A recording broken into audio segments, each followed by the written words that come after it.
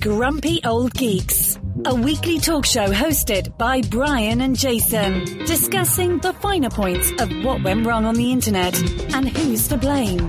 Let's get started. Hey, Jason, how are you? Well, considering we just spent half an hour trying to get something to fucking record, I could be better. We had a bit of technical difficulty trying to get the podcast up and running today. I have to say, on the plus side, I felt like a complete, utter idiot. I have a degree in audio engineering, and all of a sudden I was completely unable to figure out audio routing. But luckily, when I had you try it, it didn't work for you either. So it isn't us. It's This is the fun part of the computer world these days when things update without you even noticing. Some bit of the awesome chain of audio ridiculousness that we were using to create the best quality audio we could for this podcast updated and broke on us. So we're back to the old school method, at least until we figure out which bit of the software is broken. Yeah, we need to fix this before next episode because we went back to Call Recorder, which is the industry standard for shitty audio podcasts. Yeah. So here we are. Anyways, at least we got it up and running. So we always have a backup. But listen to you people out there. Things break a lot. Usually as soon as you hit record. Yeah. So I got a little follow-up from last week. We did that little teardown on Brooklyn Vegan for stealing the photo from my good friend MXV. Mm-hmm. And the internet shaming machine came through. He paid up.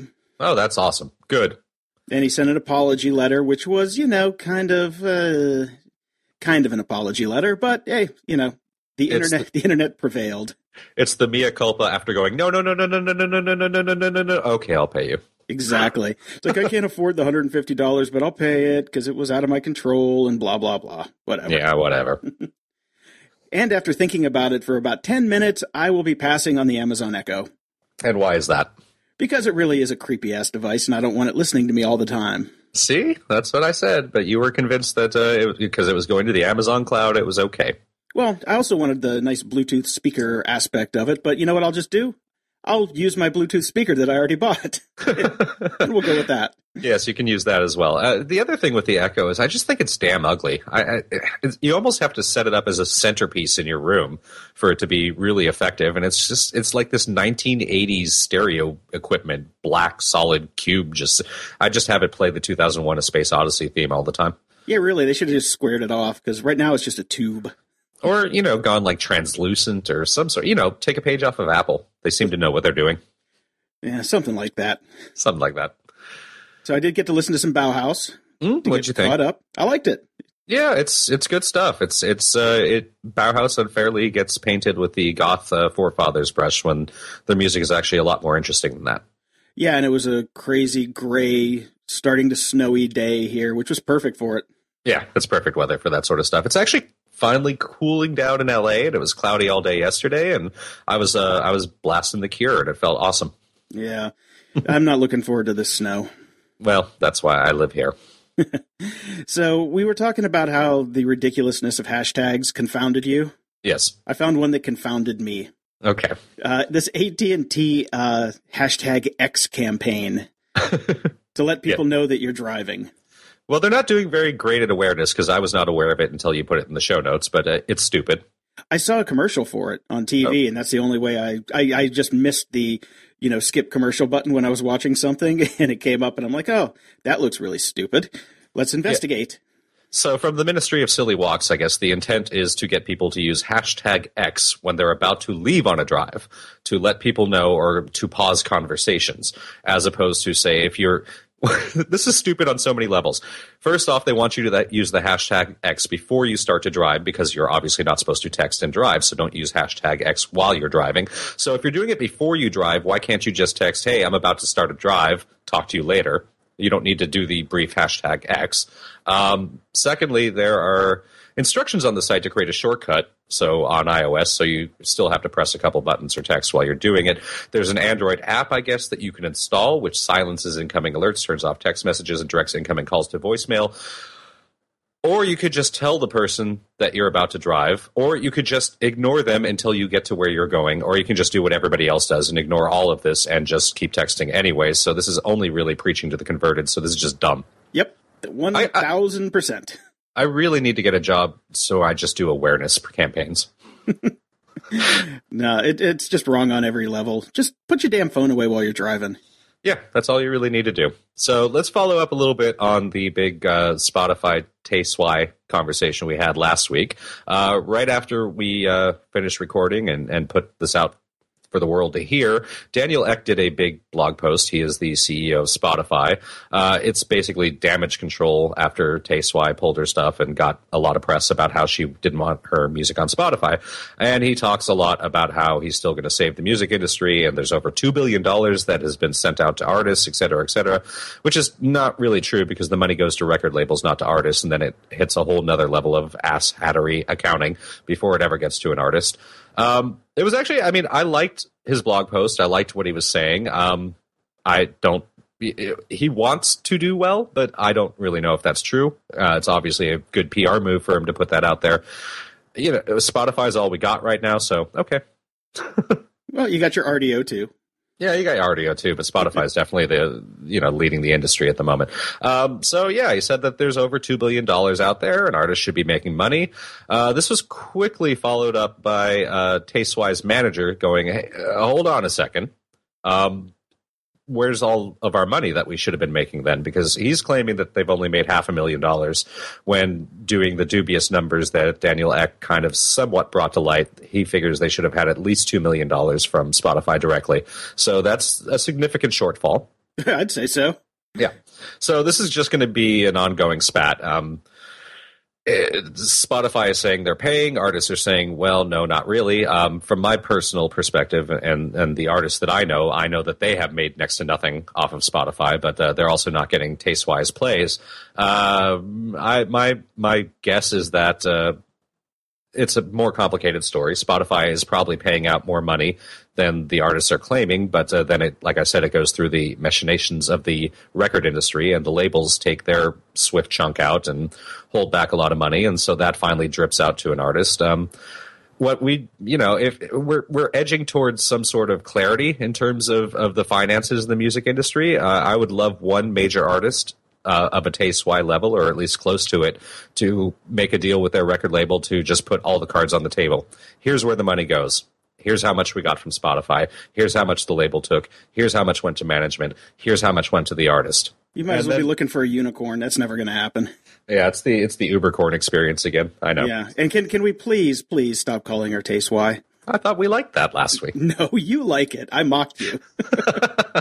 So, yeah, just one more quick thing on that. I'm not going to talk too much about this because I think everybody should just go read the article. It's fairly well written. It's in the show notes. It's on Slate. In the music industry today, there's the 1% and there's everybody else. We talk a lot about the 1% and the declining middle class here. A lot, and we've known this has been going on in the music industry for ages, and it's a good breakdown of basically there's the handful of artists that sell all the music that's being sold and make all the money, and then there's every other artist that is basically not able to pay rent anymore. Okay, I will check that out. Yep. And a follow-up to our middle class, dissolving rapidly. There was an interesting article in the Washington Post that breaks down on an hourly basis by every county in the United States what your hourly rate is to get a one-bedroom apartment. Wow. So it's probably not good news, I'd imagine. For me, I got to make $16 an hour to get a one-bedroom where I'm at. For you, I think it's $22, and in San Francisco, it's $30 an hour. Yep, that's a significant amount of money. Well, it's far, far above the minimum wage. Yes, it is. So that's kind of why they brought it to light. Yeah. Good times. Good times. Comment of the week. We have a couple of comments of the week. I'd like to thank Mex_IT guy for going to iTunes and giving us a 5-star rating there and dropping a comment. Please do so yourselves if you enjoy the show. We really do appreciate it. The Best Geek Entertainment by Mex_IT guy. Love your show. I can relate to your stories of customers complaining and not understanding that they are the problem. Anyhow, can't wait for each new episode to be available. Greetings from Mexico. Aloha, man. Aloha? Let me make a joke here. Thank you very much. I try not to talk too much about that stuff because I don't like to rail into my clients while they're ongoing. But yes, there is an awful lot of people just. I've complained about this to friends a lot of time. It's the Facebook and Twitter-ification of tech, where everybody kind of thinks they know what they're doing because they know how to make a post now. But then they don't really understand anything deeper than that, but they think they understand. And it's an incredibly frustrating experience. And if you would like a little more insight into some of my recent client work, check out Vapid, a short podcast that I do daily where I have been chronicling a freeloader and non-payment client. And I actually the last 3 episodes. I really enjoyed that because I deal with that a lot, and maybe at some point we'll talk about that in greater detail. But yes, there's no worse thing in the world that you could ever do than do what you do for a living as a favor to friends and family. Oh, yes. Okay, moving on here. Mighty Nintendo says a worthy podcast. Yep, it's probably the best tech podcast. Well, thank you, Mighty Nintendo. That is mighty nice of you. Yes, it is. And we got another 5-star rating by Diva Bird, who I'm assuming is female. Yay, we love it when women listen to us, too. I don't miss an episode. Love this podcast. Thank you, Diva Bird, and thank you all for all the 5-star ratings. We really appreciate it. We really do. We're actually seeing a bump in our numbers, and that helps us a lot. Thank you. So we have a bit of feedback from the forum on the website from Shane Simmons. Mm-hmm. Shane writes, I don't remember if you covered this on your podcast, but you guys talking about Bauhaus and Love and Rockets reminded me of this. What the hell was Megadeth Arizona by Robin Sloan Bechtel? It's on Medium. I like now that the fans are writing it and actually putting Medium in our feedback. Yes, that is funny. So we were going to cover this on the show, and we actually pulled it. But now that you've brought it up, we need to clarify it. So yes, we both know Robin rather well from back in the day. I actually have had no contact with her for probably about 10 years now. So yeah, this article basically talks about the inception of the website Megadeth Arizona, which was one of the first sites that got me excited about programming because they had the cool postcard engine. Yes, the postcard engine that we put to good use for many years after that. Well, I never got Fez's one. Fez is the guy that wrote it and who we worked with at BoxTop when we first got together and worked together. So yeah, within 2 years of seeing it, we were working with the guys that did the cool programming on it, who were never mentioned in the Medium article.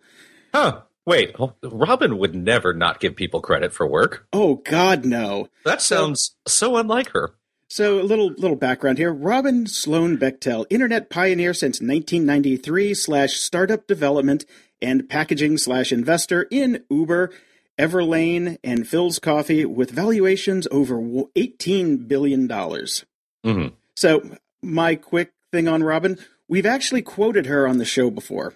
Yes, we have. There was a line where when I first started working at Warner Brothers Records, and I said, how much, in a company meeting, how much do we pay the artists? And with a maniacal, cackling laugh, they said, as little as possible. That was Robin. That was Robin. And yes. She has stayed true to message the entire time that I knew her as well. I never worked under her, which I believe you did. I attempted to work with a number of artists at the labels that she was working at, and she was the kind of head of the internet development area for different labels. And basically every single time I sent a proposal, I was guaranteed to get a call back saying, we'd like to use your work, but we will only pay you 1/10 of the quote that you're giving us, to which I would say no. And then I would inevitably see my exact ideas and even concept art developed by someone else. Yes. Robin, from my perspective, is the fucking devil. I worked with her for 30 days. That was it. 30 days. In that time, Warner Brothers Records couldn't even get me my own computer. I had to bring my own computer to work. And she is the only person in over 20 years of being a professional internet, whatever the fuck I am. She's the only one that ever fired me. Really? Yep. I would have figured. I would have figured a couple more, but there you go. I've only been fired once, and it was by her. Look, she's done well for herself, and in the way that many people in many industries do, by not being very, very nice. And she does what she does, and she does what she needed to do to get ahead. And there was a lot of I'm a rocker chick working in a male industry, and I'm not going to take shit from anyone. And I can totally understand that, especially back in the early 1990s. But you and I and people of our ilk and our generation that were coming up, there was none of that involved with us. We didn't care what genitalia anyone had. We wanted to do cool work, and we wanted to get paid fairly for it. And by the way, we were in our early 20s, so being paid fairly was not that much money, and we generally didn't get it. and she did what she did, and like I said, she's she's an successful, and we're not. She's an internet pioneer. Yep, and we're doing a dumb podcast. And she hated you guys. Oh man, like my first day, I mentioned that I knew you, and she's like, "Oh, them." Yeah, she was not a fan of me at all, and I never really understood why, because the only thing that I ever did was say no. It costs more money than that. Well, that's about it. That's enough. So, so Shane, I hope that clarifies our take on that article, and you can find that links to that article in the show notes. And I do believe she says something about it was the first artist website, and all that sort of crap, and that's also a load of shit, because I did the Love and Rocket site a year before that. Okay, well, so thank you for your comments, everybody, and keep them coming. Yep, thank you. Welcome, honored guest. She's alive.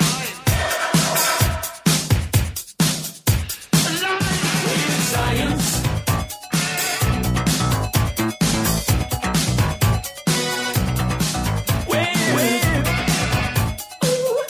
Well, we just finished talking about Robin Bechtel and how she struggled mightily against perceived male aggression in the internet arena. Here's a real live woman.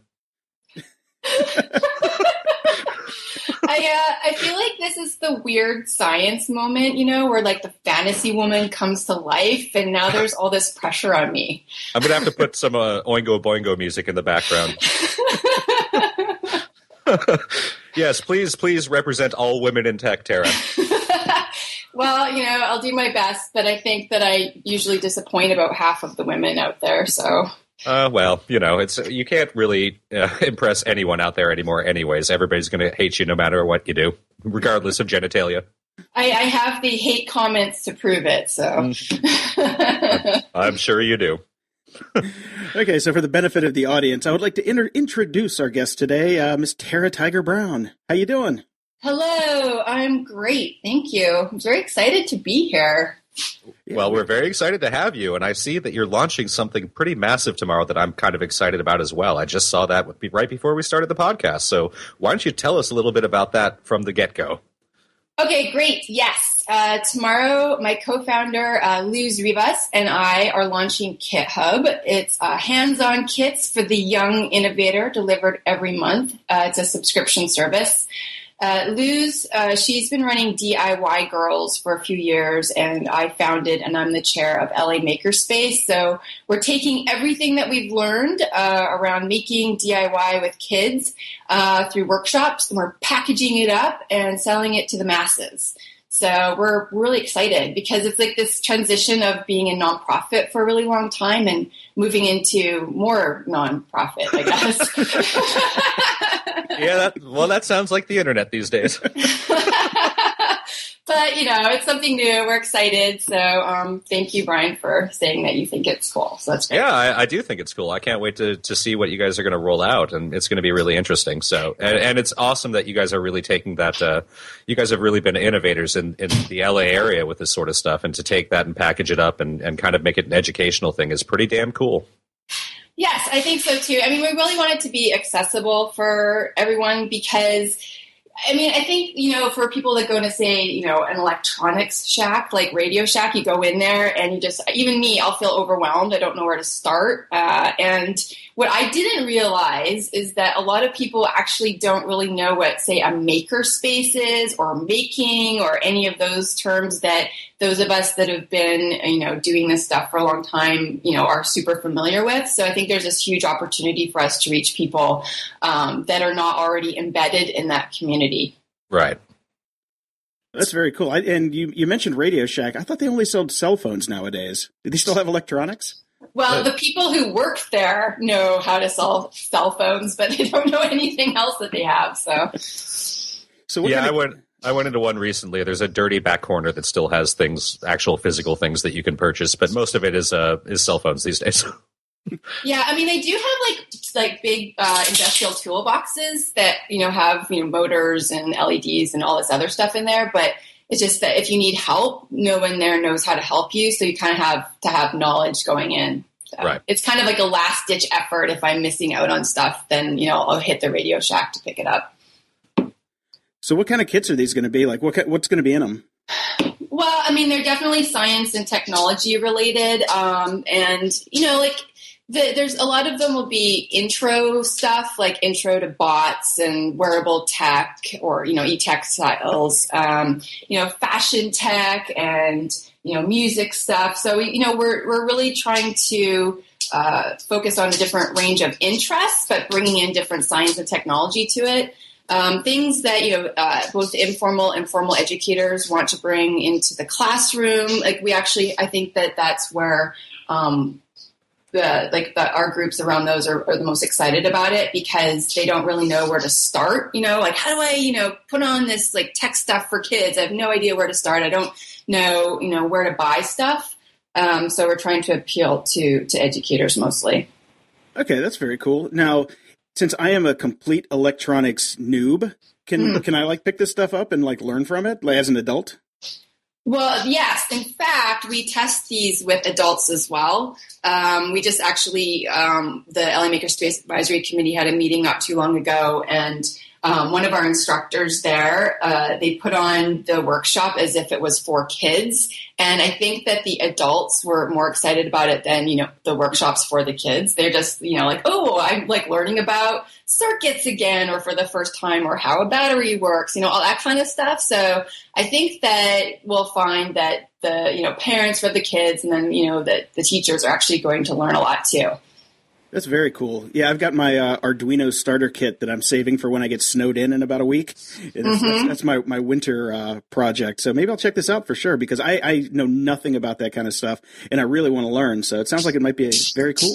Well, that's almost why. Sorry, go ahead. Oh, I was just about to say that's almost why it's almost more exciting for adults because we've lived with all this stuff and really don't know how any of it works while kids are just being exposed to it and it's going to become second nature for them, which I think is fantastic. Yeah. Well, and also, like, you know, I think a lot of parents are worried that kids are, you know, consuming more than they are making. And so we're trying to, you know, get kids back into making. And then also I want to say that, you know, Luce is legit. She's is an electrical engineer from MIT and she went to Harvard. So, you know, we do have the, you know, the skills and knowledge to back all this stuff up too. So there you have it. That is very, very cool. So what else has been going on? It's been a long time since I talked to you. I know. You know, well, I mean, like I've been doing what's called connected learning. So I'm working with Mimi Ito at UC Irvine at the Digital Media Learning Research Hub, and then a sister organization, Connected Learning Alliance, all around like the same idea. It's like our interest-driven learning and peer-supported learning and kind of connecting all those things. And really it's about kids being more in charge of what they're learning as opposed to being told what to learn. So that's, you know, like everything I do kind of connects. And so like that research and putting stuff into practice all, you know, comes back to the Kit Hub stuff.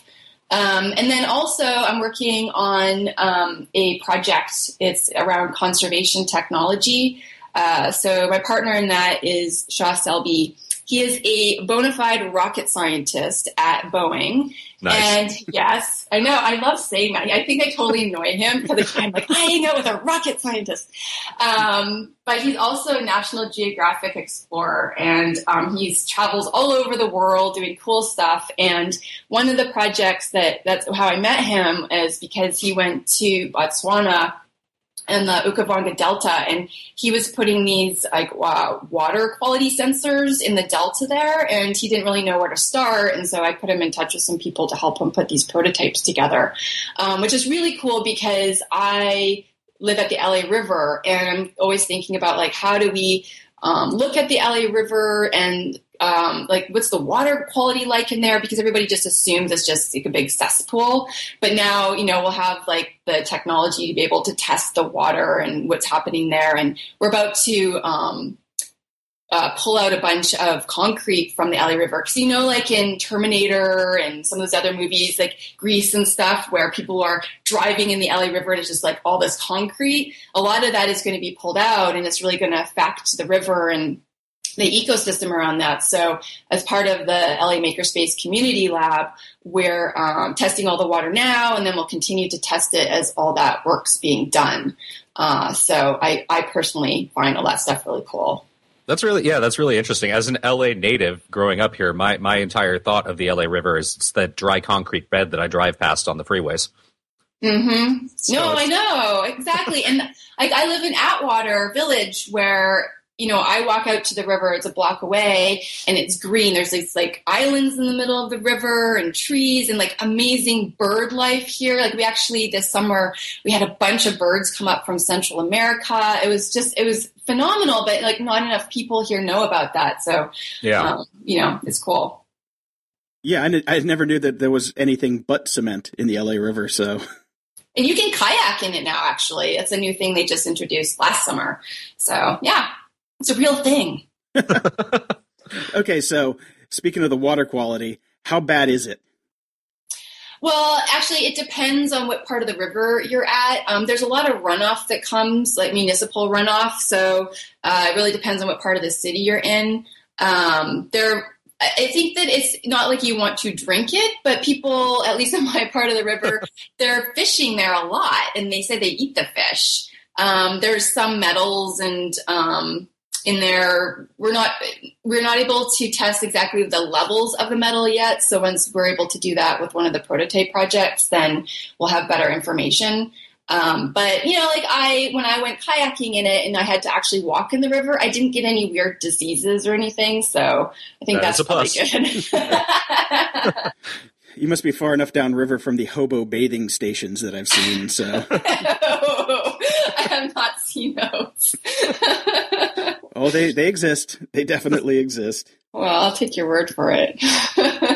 So you've got a pretty long background in tech. I mean, I met you at South by Southwest. What year was that? Like 2008, 2009? 2008. Mm-hmm. And you were still at Microsoft then, right? I was just about to leave Microsoft then. Yeah. How long were you there and what did you do there? I was at Microsoft for 8 years. I started in 2000 at the Hotmail team that was located in Mountain View. So I worked on the Hotmail team, which was an amazing experience. Because, when you're thinking about tech startups, people were like, oh, it'd be awesome to be big and scale and all that kind of stuff. Well, Hotmail was the online mail service at the time. Like Gmail wasn't really, it was just really up and coming. So I remember being part of this, online service and having to understand operations. And, I got to tour the data center. And I actually remember doing a tour of the data center and seeing the Google racks, which were like bent and there's wires everywhere. And I remember going, they're not going to make it. Look at they can't even, get their stuff together. So, that was an interesting time. I was at Hotmail for a while. And then I think I was the first person to run a development team at our India office. So, I had an opportunity to learn how it was to work with a distributed team and all that cool stuff. And then after about 4 years, I decided to go join the mothership up in Redmond because for some reason I decided I missed my family in Vancouver. I wanted to be closer to them. So I was up there and, doing other cool stuff. That's when Office started thinking about becoming, software as a service, having, online options. So, being sort of at the forefront of that was really interesting. But I think when I went to South by Southwest and I did the first bar camp in Seattle, that's when I started to realize that I've been in a bubble for many, many years. It's really easy at a large company like that just to be like all about that company because there's so many products and services and people and interesting things going on. But I wanted to see, okay, I want to go work at a startup now, see what that's like, to see if I myself ever want to found a startup. So that's ultimately why I ended up leaving. And we seem to know that worked out for you, and you did want to. Yeah, well, and actually I had another startup I did a couple of years ago, which really never ended up going anywhere. So that was, I guess a failed attempt. Are you supposed to have like a few failed attempts before, you hit it? Oh, yeah, definitely. That's how it works. Well, yeah, a lot of people are still doing that string and waiting to hit it, but yes. So your startup, that was the crazy football one, right? Yeah, that was Newt. And the idea was it was a predictive game engine. So when you're watching a football game, either in stadium or on the TV, you made predictions about, the final results of the game or, every play, and, you win on points and all that other kind of stuff. And we actually made it really far. We were, pitching and to investors, and there was one in particular who was super excited about it. But then what happened was we were talking to him, and he was like, I've had this pitched a few times. You're the first ones that really seem to get all the technical problems, but Tara, you can't lead the company. And then my co-founder at the time was like, okay, that's fine. She doesn't have to. So needless to say, it was over for me at that point. I'm like, see ya. I'm not going to be part of this anymore. But I think it was okay because honestly, I wasn't super passionate about football, and I realized that it's not worth working on something, 24 hours a day unless you actually really, really like it. And that you also have some expertise in it. I certainly wasn't an expert in football, but I understood, platforms and community and product and all that other kind of stuff. But that's really not enough. Right. I totally agree with that. If you're going to do something that's 24/7, basically, you have to be into it. If not, you're just going to burn out and it's going to fail. So. Mm-hmm. And you'd be bitter and mad and angry. Yeah, all that. Yeah, I was reading recently, I think it was Alan Watts, who was talking about, meaning and all that stuff. And you really do have to have a good amount of meaning behind what you do if you're going to stick it out for years and years on end. And yeah, well, I can't see you being a football fan for that long. You either make it a 9-to-5 job and you go home and you have your life, and if it's anything more than that, you have to be into it. There's just no other way around it. And people who don't get that are the ones that end up bitter and angry. Yeah. Mm-hmm. Yeah. Well, and that's why I really like the concept of interest-driven learning, because there's a couple things, right? There's always people saying I don't know what I'm passionate about or interested in and whatever. And to those people, I'll say, well, just do a ton of things. And that thing that you end up spending more time on, well, that's probably a good clue for you. But, for those that, are really interested in something, then just do it for a while and it could end up turning into something, right? So with the LA Makerspace, I started it because our mutual pal Sean Bonner started Crash Space, but it was so adult oriented and it didn't feel super friendly for females, and so I wanted that sort of more entry version of a hackerspace and that kids could go to and families and stuff. So I started that Makerspace, and that's been my passion project. I don't get paid. I spend a ton of time on it, even though it takes up a lot of my time and stuff. But that's when I started to realize around the same time as Luce is okay, so let's see if we can turn this into something more. So, that's usually I tell that story to people or similar ones. And then I think they start to understand around, okay, yes, this whole interest thing actually means something. Yes. Yeah, that's how, for me, that's how I ended up working in the music industry. Ultimately, it turned out to not be good given the industry right now. But for 15 years, I lived, breathed, and ate my work, and I loved it. So, yeah, passion is a powerful motivator for anyone. Mm-hmm. Yeah. Well, I was in music for a very, very, very short while. I worked at Topspin Media, which is Ian Rogers' company that sold to Beats that then, ultimately, I think they're kind of all wrapped into iTunes Music for a while. Yeah. But that was interesting being in that industry. I don't know how anybody does it. So good on you. Well, it's made me gray before my time, that's for sure. I do remember when you were over at Topspin. I think I was over there for a couple meetings and you were bouncing around in the background. So yes, but they've managed to go over to Beats and make some graceful exit. So we'll see what happens. I guess some people make it. I think it's funny that you and Sean are the only couple I know that have his and her makerspaces. You started. That's really funny. I didn't ever think about it that way. Yeah, I think about it actually as more like sister spaces. That's usually what we say is Crash Space is our sister space. Mostly just to, make Sean roll his eyes. But, the people there at Crash Space are amazing. I think one of the guys, I think Michael, I can't remember his last name, he was just kind of tinkering around and making a rocket. And then that ultimately led to him getting a job at, one of the space companies, SpaceX or one of those. So, Right. like it was just so cool. Like just like so impressed with like the stuff that people do at these different hacker spaces. And I'm seeing more teens go to them too, which I think is great. Well, my business partner Wendy Marvel is a big fan of Crash Space. Her and her boyfriend Mark Rosen go there almost every week, and their whole secondary project, the Flipbook, was born out of that as well. So it's quite a popular space around here. Oh, I love the Flipbook. That was a great. They kickstarted it, right? Is that they kickstarted it. Yeah, that was a great project. Yeah, I really, really love that work. Yeah, that was one of our first advertisements on Grumpy Old Geeks, where we learned to not advertise a visual product on a podcast. Yeah, you learn something new every day, don't you? I actually wanted to say I'm glad that it's audio only podcast because I'm in my pajamas right now, and usually. So am I. Okay. Oh, okay. That's good. Yeah. No. Usually, because I'm on video hangouts, and like I have to get dressed, or at least I have to put like a shirt on, brush my hair and stuff. So this is awesome. So I'm looking at our show notes from the links you sent over about the interesting things you'd like to talk about, and one of them kind of caught my eye. Would you like to bring us in and tell us a little bit about that? Okay. Well, someone, I won't name names, put the Fleshlight catalog in front of me the other day and said, check this out. And I'm like, whatever, Fleshlight, I've already seen it. But then what caught my eye is what they call, I think, the Freaks fleshlights. They have everything from Alien to Frankenstein, Cyborg, Zombie, Dracula, fleshlights. And I started thinking is if I was a designer of the fleshlight and it just all of a sudden dawned on me that I could go crazy like this, how amazing would that be? Like, just like the sky's the limit.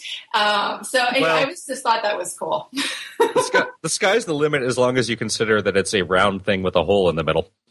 Yeah, but like, okay, there's like one of them is a mouth with like Dracula teeth, and the other one is like there's like a necrophilia war. I just thought that was really fun. Because it could just be boring, but no, you don't have to be. It's definitely interesting, and we'll have the link in the show notes. I urge people to take a look at it. I'm looking at it right now, and I'm looking at the Frankenstein one, which looks like a pink baseball has been shot with a bullet. Yeah. I know. I just thought it was delightful. I really didn't understand. I really didn't know that there was a zombie fucker market out there, but apparently there is. Hey, Walking Dead is very popular. Well, I wonder if they sell them based on that because there should be marketing. There should be. I mean, why is there not one for Walking Dead? Why is there not one for the vampire shows? I mean, this is you got this built in. Come on, people. If you click on the Alien one, I'm pretty sure they have one of the characters from, is it the Avatar movie in the background there? I don't know how Cameron would feel about that, but... your blue fleshlight cures the blue balls.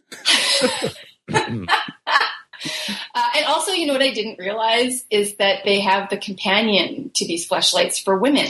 Yes, they do.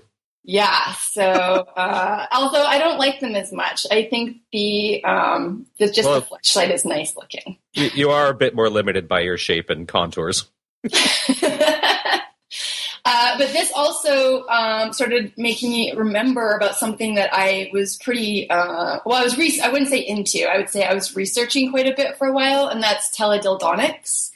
Because when I was researching this, it was a time when my husband and I were living in different cities before we were married.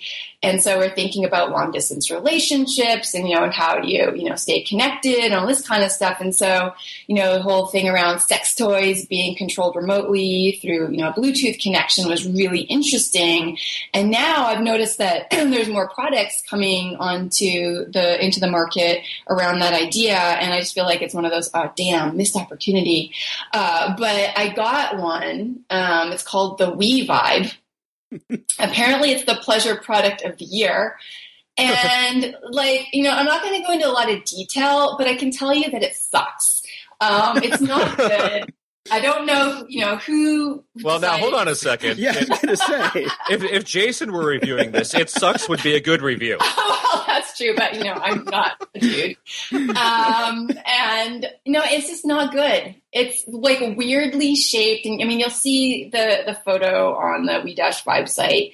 And like first I was looking at this, I'm like, I don't know what to do with this. I was looking for the instructions and I was like, I don't know. And then when you turn it on, for anybody that has had or owns a magic wand, just like don't bother, because this thing is, I don't know, it's like maybe I needed better batteries or something, but like my hobby motors work much better than this thing does. So maybe you need to do some tinkering. Take that into the shop. You know what? That's a good idea. I should take it apart and see if I can improve on it. But anyways, I'm just going to say, don't waste your money. Spend your money on a magic wand that, you can plug in. Oh, well, we got it from the pro here. I want to talk about this later in the security segment and see if we can hack these things. In the security segment. Yeah. Well, I mean, if you can control it with an app, that means you got to be able to hack into it. Oh, that's really interesting. Yes, absolutely. Yeah, and like, I mean, I can send you mine. I'll clean it off and I can send it to you. And you can let me know. I might just order fresh, just for the interest of science and all that. If I share this podcast, I'm going to have to make sure I put NSFW, because I think there's some younger audience people or followers that I have that's totally not appropriate for. We are labeled explicit already, so. Okay, there you go. Oh, yeah, Shenny was really big. Shenny Jardin, our buddy, is really big into teledildonics for a long time. She's the expert on the topic. Oh, okay. Well, I have to be sure to tell her about this. Yeah, but this never came up in any conversations we've had recently. So, tell me about your remote sex life. Didn't come up over some coffee? We do cover a lot of ground usually, being Shenny, but no, that never did. Oh man, yeah. My review unit has been stuck in a drawer for a long, long time, and I think it will stay that way. I was going to put it out at the garage sale that we had not too long ago, and my roommate was just like, "You are not putting that out at our garage sale." Oh my god! But like, you should have put a cam up and just seen the reactions of people. That's what I wanted to do. I totally wanted to do that. Well, Jason, just like you put me on the spot with a donation to Grumpy Old Geeks for some of my older music, anybody that donates $50 to grumpyoldgeeks.com will get Jason's Auto Blow 2. Only slightly used. Oh, so gross. Well, I think that's a good spot to wrap it up today. So, Tara, where can the peoples find out more about you? About me? Well, you can tweet me at Tara, Tara. My website is taratigerbrown.com, and I would love it if you went over to kithub.cc and sign up for our newsletter to learn more about the kits that we're going to be starting to send out pretty soon. Awesome. Excellent. Well, thank you very much for taking the time out and swinging by today. Thank you, guys. I love your podcast. I was pretty nervous about coming on today just because, you guys are amazing. And I just, everything, you just guys are so researched about all the topics, and it's really impressive. So thanks for having me. That is awesome that we put out that impression, because it's so not true. Well, and also the last thing I want to say is that, Brian, what I love about you is that, you're so convicted about, your opinions and stuff. But, in the car, usually when Sean and I are driving, we're listening to the podcast, inevitably 3 or 4 times, we totally disagree with you. And we're like, no, you're wrong. And then we're also thinking about how much you make Jason seem super positive and happy. So it's just this amazing thing that happens when we listen to your podcast. So thank you guys. Keep it up. Oh, thank you. Thank you. Bye. We'll talk to you later. Bye.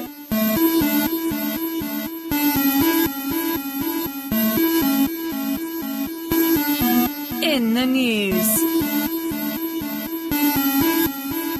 To prove Tara wrong, I'm going to be super upbeat and positive right now. The coolest thing in the history of the universe so far has happened. We landed on a fucking comet. That is awesome. The Rosetta landed on a comet. It is the coolest thing that humanity has ever done, and it's all technology and science, and it is fucking awesome. The problem? What made the news? Kim Kardashian's ass. Yes, and technically it wasn't the Rosetta. The Rosetta was the actual ship. It was the little one, the little guy that came down. But Okay, yeah. Well, we met the comet with the Rosetta, which is a feat in and of itself, and then we managed to land something on it. yes, and everybody just talked about landing a champagne glass on a giant ass all week. That was it. I'm so fucking sick of the Kardashians. Is this a turning point? Please let it be, because at least people are kind of shitting on her this time around. Can we This stop? time around, they've been shitting on her forever, but Yeah, but still consuming and buying things and making her show popular and whatever the hell else she does. Can we just stop? Please stop. It's not even a nice ass. it is the most bizarre-looking body I've ever seen in my life. There's no way that's not photoshopped, right? There's no way that's not photoshopped. Well, I mean, I saw her on Two Broke Girls the other day, and she does have a massive ass, but it just doesn't look human. Yes, so here we are talking more about Kim Kardashian's ass than the comet.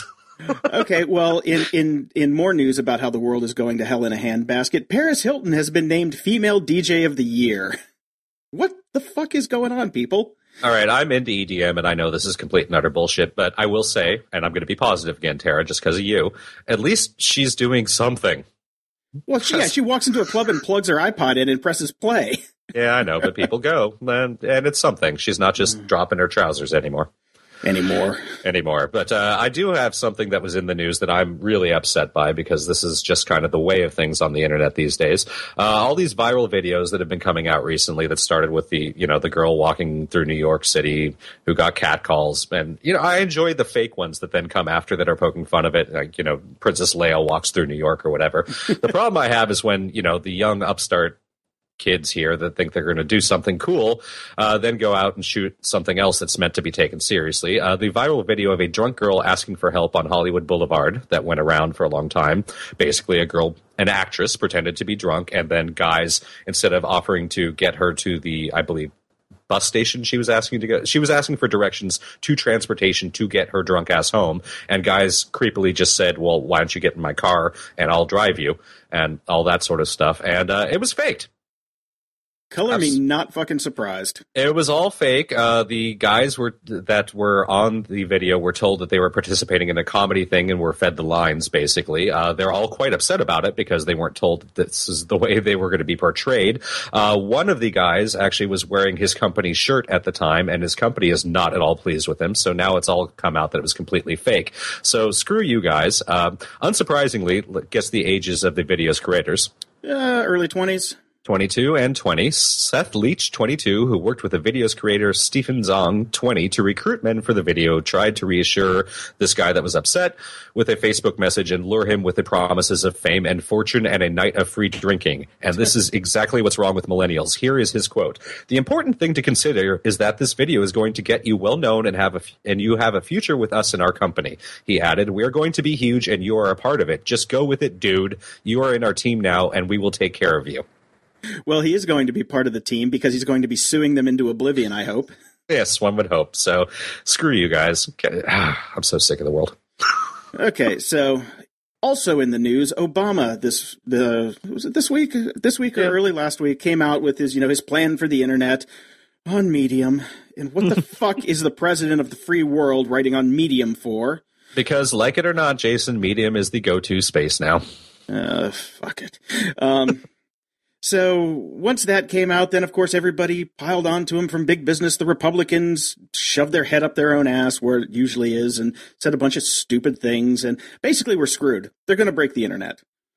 That's it. I mean, we're fucked. Yeah, I don't know. Gizmodo did a good review of Ted Cruz's crazy response to Obama. And, there's got to be some government regulation. There has to be. You cannot have net neutrality without it. End of story. So I think we need to wait to see how it shakes off. I didn't mind Obama's plan. I think it's okay. Yes, I'm worried about the government because the government tends to screw up everything, but maybe we get some smart people in there for once. Who knows? But Obama wants it to be open. He wants it to be neutral. But this guy, Ted Cruz, calling it Obamacare for the internet, which is just ludicrous. Now, Cisco's CEO is coming out against it because he's not going to sell as many routers, he says. Well, yeah. You still are going to have to sell routers. Jesus. Yeah. Retard. Yeah. And you get the government contract and you'll sell them for 18 times the price. No, it's just going to be a shitstorm for a while, and hopefully, commerce will prevail and shut them down like we did on the other stuff they tried that was really stupid. But on good news, Peter Sund from the Pirate Bay is free, so now he can get back to Flatter. so I can make some pennies. Yeah, I was about to say, because we need the commerce on the internet, but there ain't much of that going on because everything is free. I have plateaued on Sue for 3 cents. I put up my best photo, naked girl with a phaser, and I'm still at 3 cents. So that's because Sue sucks. Yes. And in this week's Tempest in a Teapot, Groupon tried to get the Gnome Foundation's trademark, which was stupid to begin with. And the internet kicked them in the balls and said, no, you're not going to do that. And they backed off and said, okay, I guess we're not going to do that. The news for me on that one is that Groupon's still around. I was surprised, too. I was really surprised. I don't know anybody that buys a Groupon anymore. Everybody I know that's used them has had such a terrible experience that nobody even does it anymore. Well, nobody liked it. I mean, it's one of those things where, the restaurants hated it because they had to, they would have a rush for free food for a little while and then people wouldn't come back to the restaurants because why not? I mean, that's the entire concept behind Groupon is you're getting something super cheap. Yeah, and the whole idea is to build your audience, but people never came back because the restaurants had to skimp on the food or the services. And so at the end of the day, they gave the customers shitty service, so the customers didn't want to come back. So the whole thing just eats itself. Yeah, but they're still there and tried to trademark Gnome. Okay, let's move on. We got enough to cover. Let's roll. I tried to stay in a good mood, Tara. It didn't happen. Nah. Security? Ha! Our hack of the week is the U.S. Postal Service. Oh, was it rain and snow and sleet and hackers? And hackers, too, apparently. They did a good job, sort of. They did release all the information immediately. It's mostly employees, but also people who called, I guess, to the customer service center within a specific period of time. So if you called the Postal Service and actually got through to a person, or didn't just get like an endless phone tree, you might be affected by this. But in general, it's mostly just the employees. Yeah, and I don't know how fast they got on it because they're being sued by the Postal Workers Union for sitting on the data for a while. I guess so, yeah. Well, it must be nice to have a union. Remember those? I do. I was part of the grocery baggers union at Dominic's Whole Foods. Might want to have kept that job. Unions seem to be a good thing, and nobody has them anymore. Interesting. So there was a good little there's a new site out there that's called aboutads.info, and if you go to aboutads.info/choices, and I would suggest you do that now with your browser of choice, you can now opt out, and this is a complete self-regulatory program, meaning that all these advertisers have voluntarily joined this. You can opt out of interest-based advertising and tracking. Now, let me put my tinfoil hat on for a second here. Yeah. There's a possibility that all these guys just got together, and when you go there and you select all, then they now have a point of intersection for you across all their systems, and now they know who you are in between each other, so then they can correlate all that data together and just have even more data.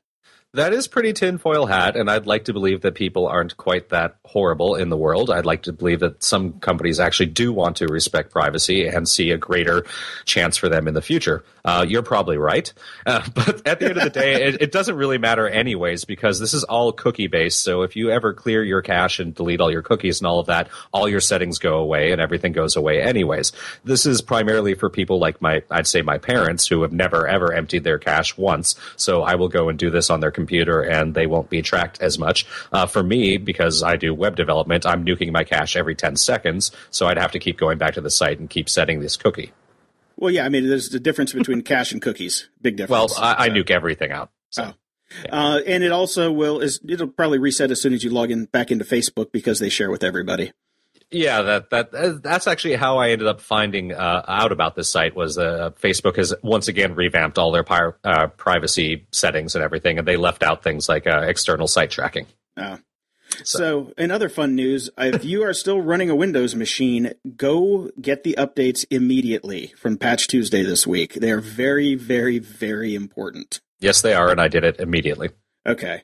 I'm not going to go into the technicals of it because I really don't care, but it's an 18-year-old bug. Yeah, this is a big one that's been there for a very, very long time, and the information is now out there, and it's quite bad, actually. So if you are running Windows, go update. I know you never ever do it, but go do it now. Yes, definitely. And this was a story that was it was starting last week, and I didn't want to cover it yet until more info came out. But the admin for the Silk Road 2 has been arrested. Mm-hmm. He used his personal email to sign up for the server that it ran on in another country, which is interesting. Whoops. Yeah. And he hired, an undercover officer to kind of help run it with him. So also bad things. And this is at least the info that we're getting from the government, which could be completely false. But the interesting thing about it is it was a joint task force, a multinational task force that took down over 400 Tor sites.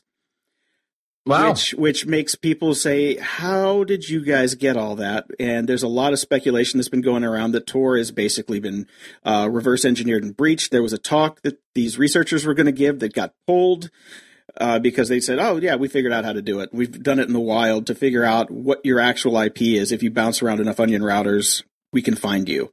And, I'm not surprised. Yeah, and that's kind of what everybody's thinking is that Tor's been broken.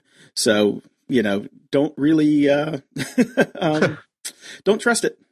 Yeah, I blame Aphex Twin. As soon as he tried to use that to promote anything, boom, it was all over. Yeah.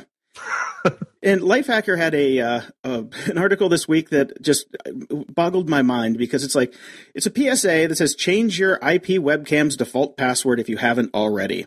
Have we not covered this over the past 20 years that when you get a new piece of hardware that has a default password to change it, that we have to have articles that tell people to do this? Is it that sad? Have we not made a single dent in the habits of the dumb public who buys this shit? No, I guarantee you, if you go over to anybody's house right now and try to connect to their wireless router, it's going to be admin or admin password.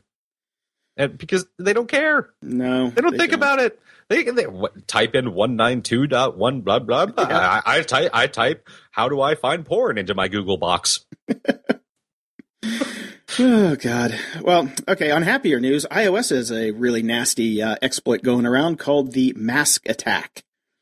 Okay. Now, this one lets catchy name. I like it. Yeah, mask attack. It lets people get apps that masquerade as other apps. Right. Hence the mask. MASQUE. Got that one. Yeah. Yeah, and once you get one of those on there, you can basically replace all the other apps with lookalikes. And, it's an interesting hack because it uses enterprise certificates. But I don't know if it works really that well in the open if you're not using an enterprise-based setup. Yeah, I was about to say this is a lot of effort to not do too much. But if corporate espionage is your goal, and your targets work for large institutions that use enterprise provisioning, then it's a good in for that. Yeah, okay. And dumbass of the week. A pedophile was caught after targeting after a targeted girl's father impersonates her on Facebook. This goes both ways here. The pedophile was an idiot and he deserved to get caught because he was already out on parole for other violations. Pedophiles do tend to be idiots, and we're happy about that. Yes. The father of the 10-year-old girl, why the fuck did she have a Facebook account? She's 10.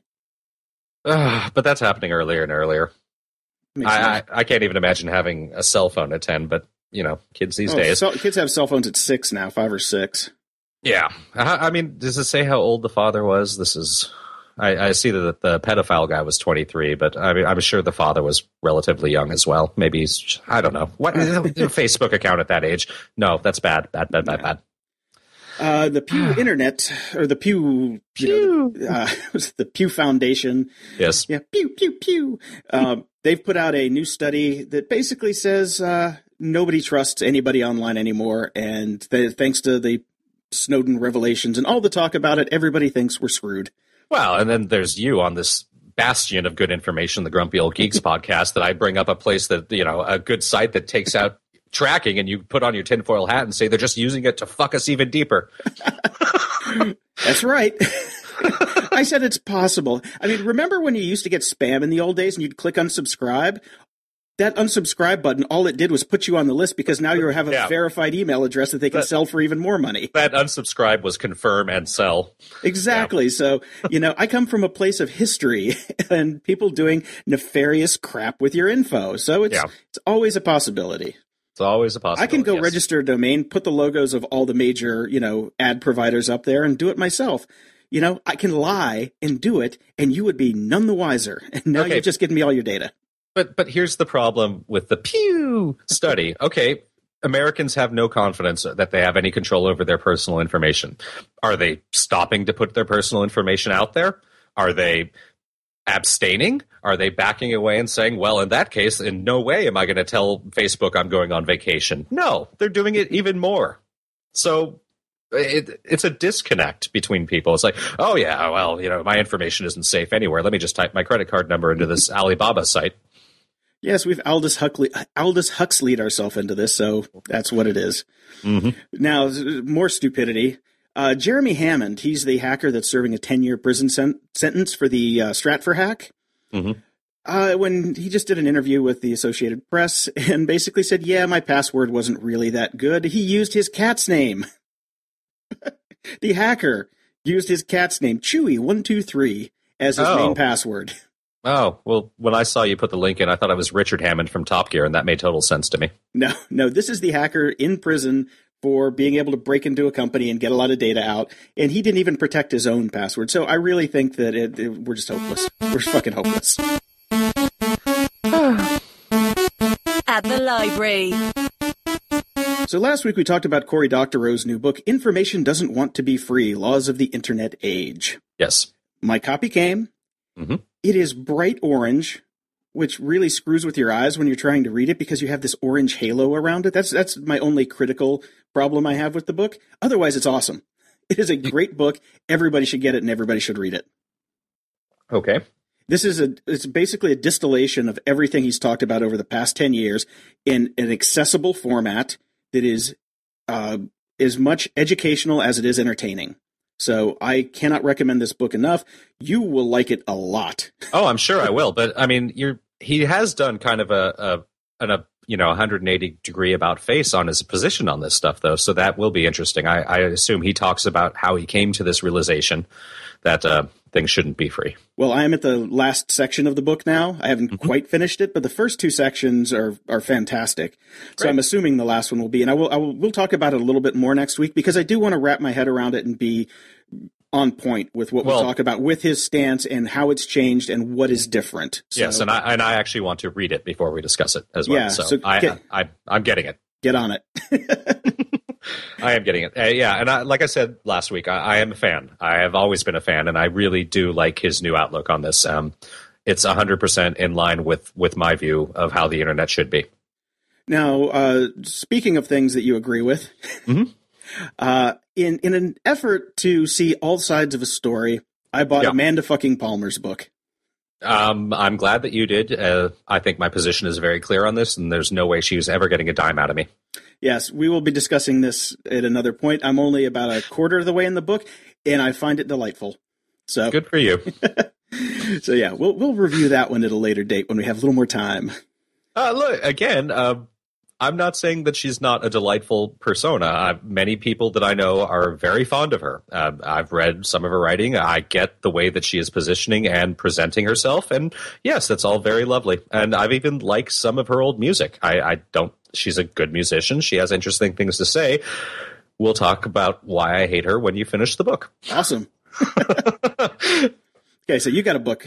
I was going to finish the Gibson, which I have not gotten to, and I was going to order the Cory Doctorow, and I have not gotten to that because it came to my attention. Somehow this completely passed me by. My mom told me that Anne Rice has written another Vampire Chronicles book. Now, I knew it was coming because if you're not familiar, just a quick encapsulation, if you've never read the Vampire Chronicles and you've only seen the movie, you have no idea how good this stuff is.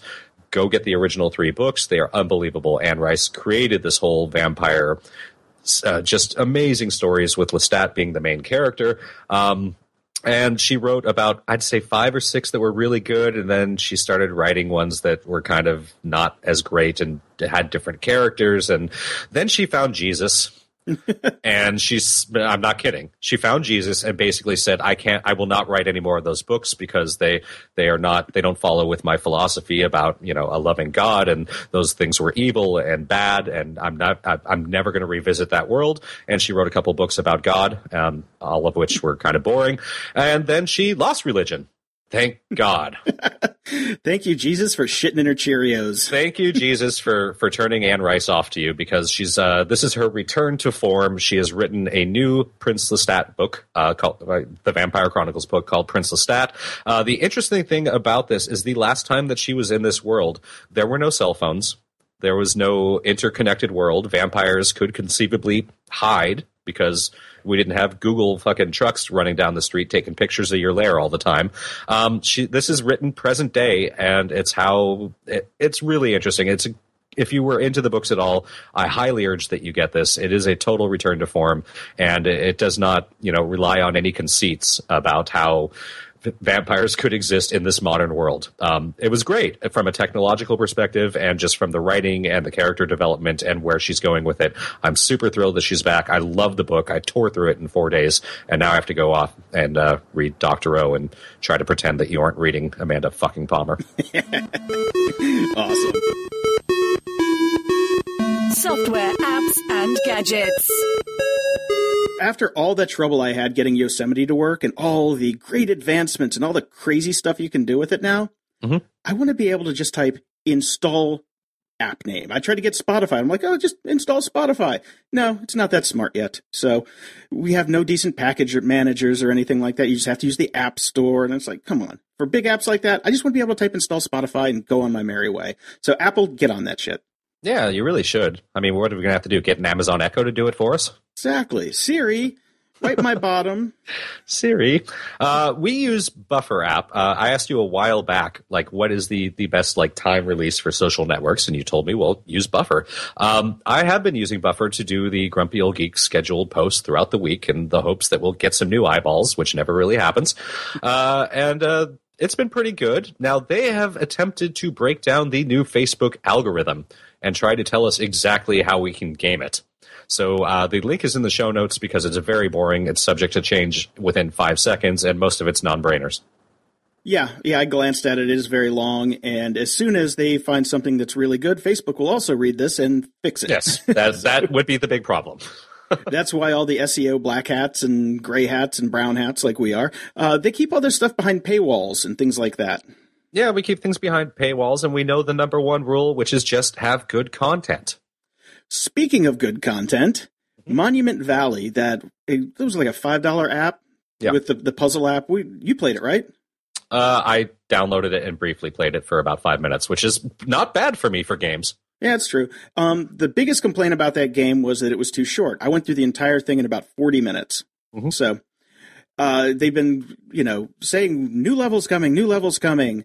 Yeah. And I swear to God, in the beginning, they said it won't be an in-app purchase. Well, they have come out with new levels, and it is an in-app purchase, and the internet shit all over them. The floods of one-star reviews came in. Oh my God, we have to pay for something! Exactly. And if you look at how beautiful that game is, shut the fuck up and buy it. You know how much work went into that game? It is gorgeous. The sound design alone is worth it. The only issue I would have with it is if they did come out at the beginning and say, you will not have to pay any more than you've originally paid for. Okay. But at least if you're going to do that, there should be a big blog mea culpa saying, look, we put so many hours into it. Meet our development team. This guy hasn't seen his wife in 3 months. This guy is living off of Mountain Dew. We need some more money, people. Yeah, really. Just post and say that and charge away. But yes, pay for things, people. Of course, people are horrible on the internet. Why are we shocked that all they're getting are 1-star reviews and people bitching? And the article is from Touch Arcade. Says this is why we can't have nice things. And it's exactly. True. This is why we can't have nice things. Look, I mean, we talked with Tara just a little while ago, and even she has admitted in the past that, all she does is sit there on Twitter and talk about interesting things, and she gets shit on all the time, and I'm sure she's contemplated leaving Twitter. This is why we can't have nice things. People think before you fucking do stuff. Yeah, it's uncool. It's uncool. Oh, wait, it's the internet. Never mind.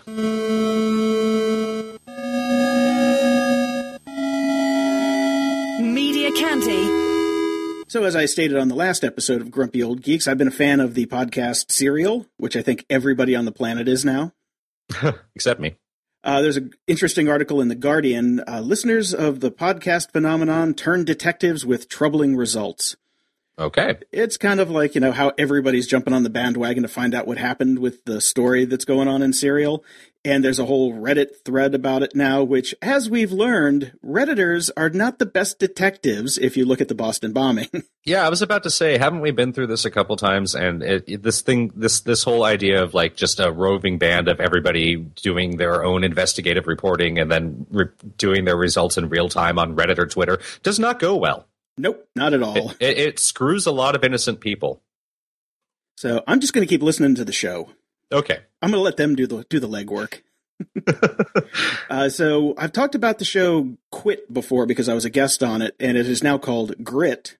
Okay. And this last episode, number 59, was an excellent episode, I must say. So if you're into, it was a lot about podcasting and Patreon and stuff like that, and artists earning a living off their work. The things we sort of talk about a lot.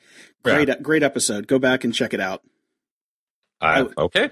I would also like to, I talked about the You Are Not So Smart podcast a couple times, and it just keeps getting better and better and better. And the new one, episode 36, The Dunning-Kruger Effect, is a must listen for everybody. Just go get it. I did listen to this. Did you like it? I did. It was a little too much to be able to play in the background. You definitely have to kind of sit and actually listen to it. But I thought it was pretty good. Yeah. I mean, it made me want to go back and listen to some of their other podcasts. Yeah, I actually listened to this episode twice because it's a show about how we're unaware that we lack skills to tell actually how unskilled and unaware we are. Yeah, it's very funny, and it's people that I run into often. I think I'm just kind of one of those crazy.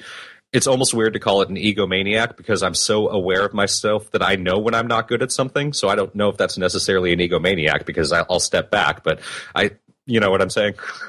I think I know what you're saying, yeah. I'm so into myself that I know my own limits. Okay. And speaking of knowing your own limits, I want to retract my previous comment about the Dr. Drew podcast. A few podcasts ago, I said that everybody needs to go back and give it another shot and go do a listen because he was turning a new leaf and he was going to change the course of his podcast and he was going to start, having really interesting people come in and talk about really interesting things and go super sciencey and talk about things he didn't know anything about. But then the last 10 episodes has been back to his regular stable of guests, and it's all just recovery and addiction talk, recovery and addiction talk, recovery and addiction talk. I'm so bored. Sorry, Dr. Drew. You were heading in an interesting direction. I guess it was too hard to book people. Yeah, I got 2 episodes into it and removed him.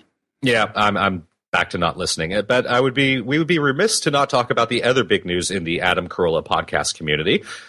He is launching a new podcast called Take a Knee, and I would just like to state for the record that if you think that people like us are making any sort of money whatsoever, or even Adam Carolla for that matter, who is the de facto king of podcasting, and he has the Guinness World Record for most podcasts, listen, download it, and all that sort of stuff, and he actually has a network that he is supporting with some money.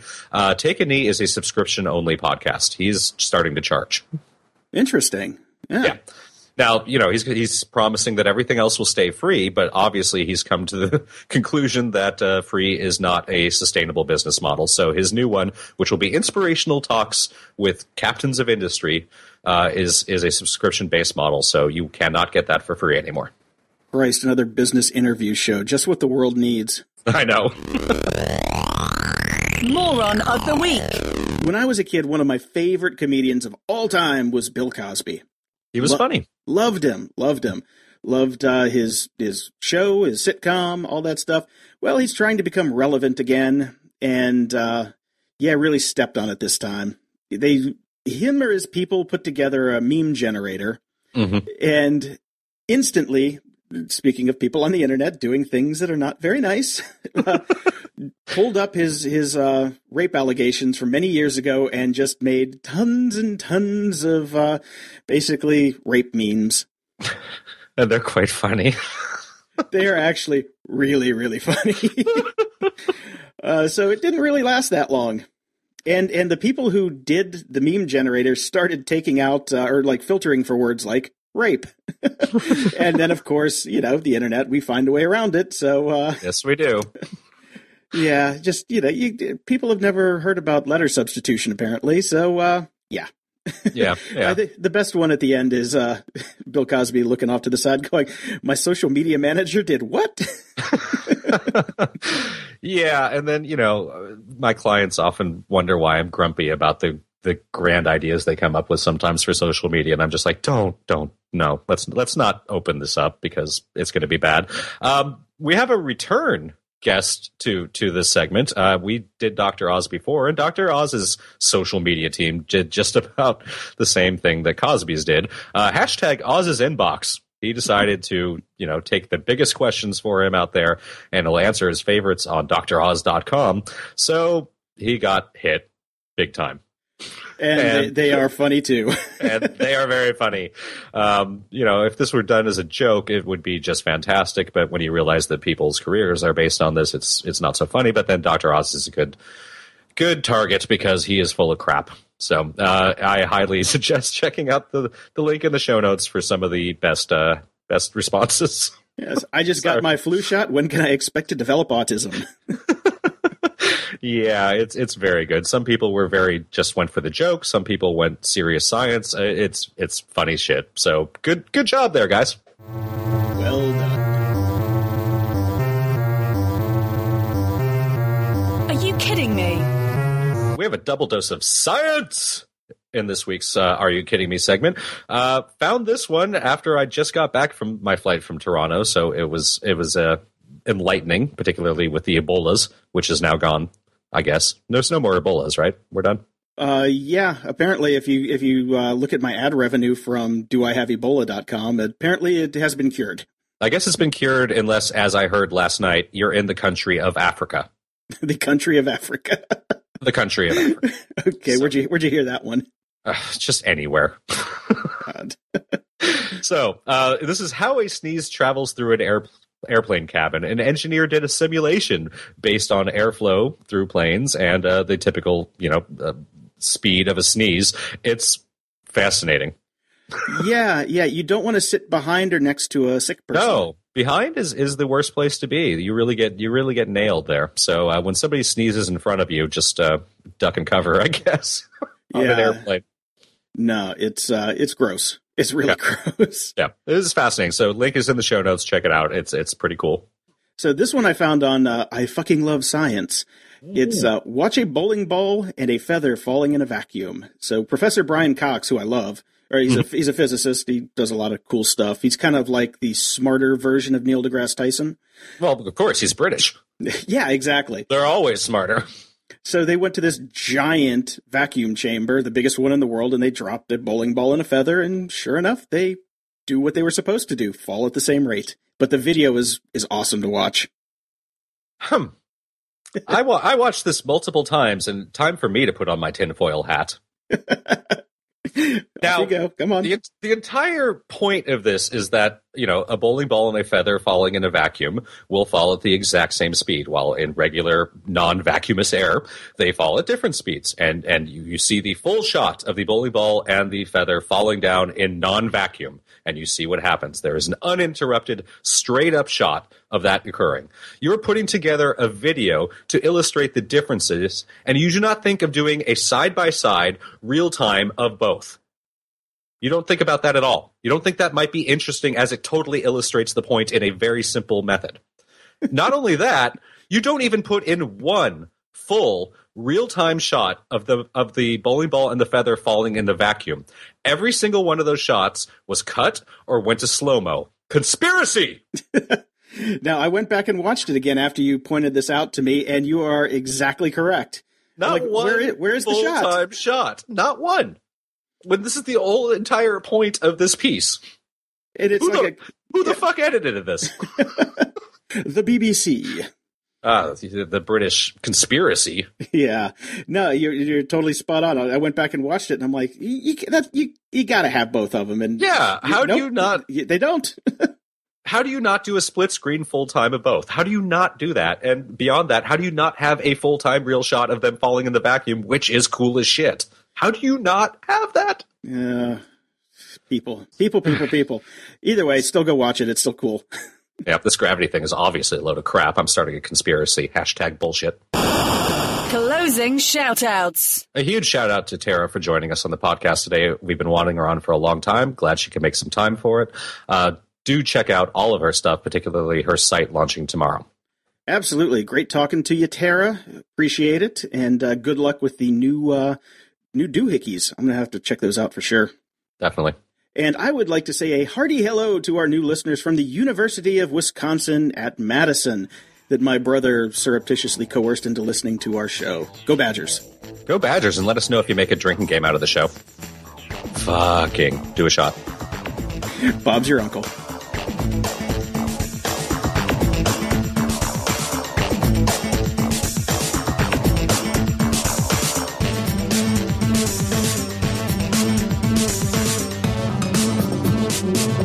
Music for the Grumpy Old Geeks is provided by Among Us. Check them out on iTunes and Spotify so they cannot get paid.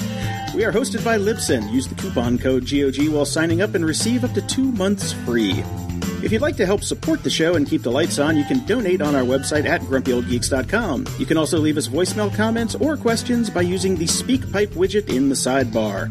On social media, you can find us at facebook.com/grumpyoldgeeks or twitter.com/GOGpodcast.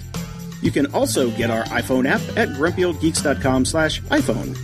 And as always, we appreciate your iTunes ratings and reviews. Show notes for this episode can be found at grumpyoldgeeks.com/84. Drink! We're driving to Florida.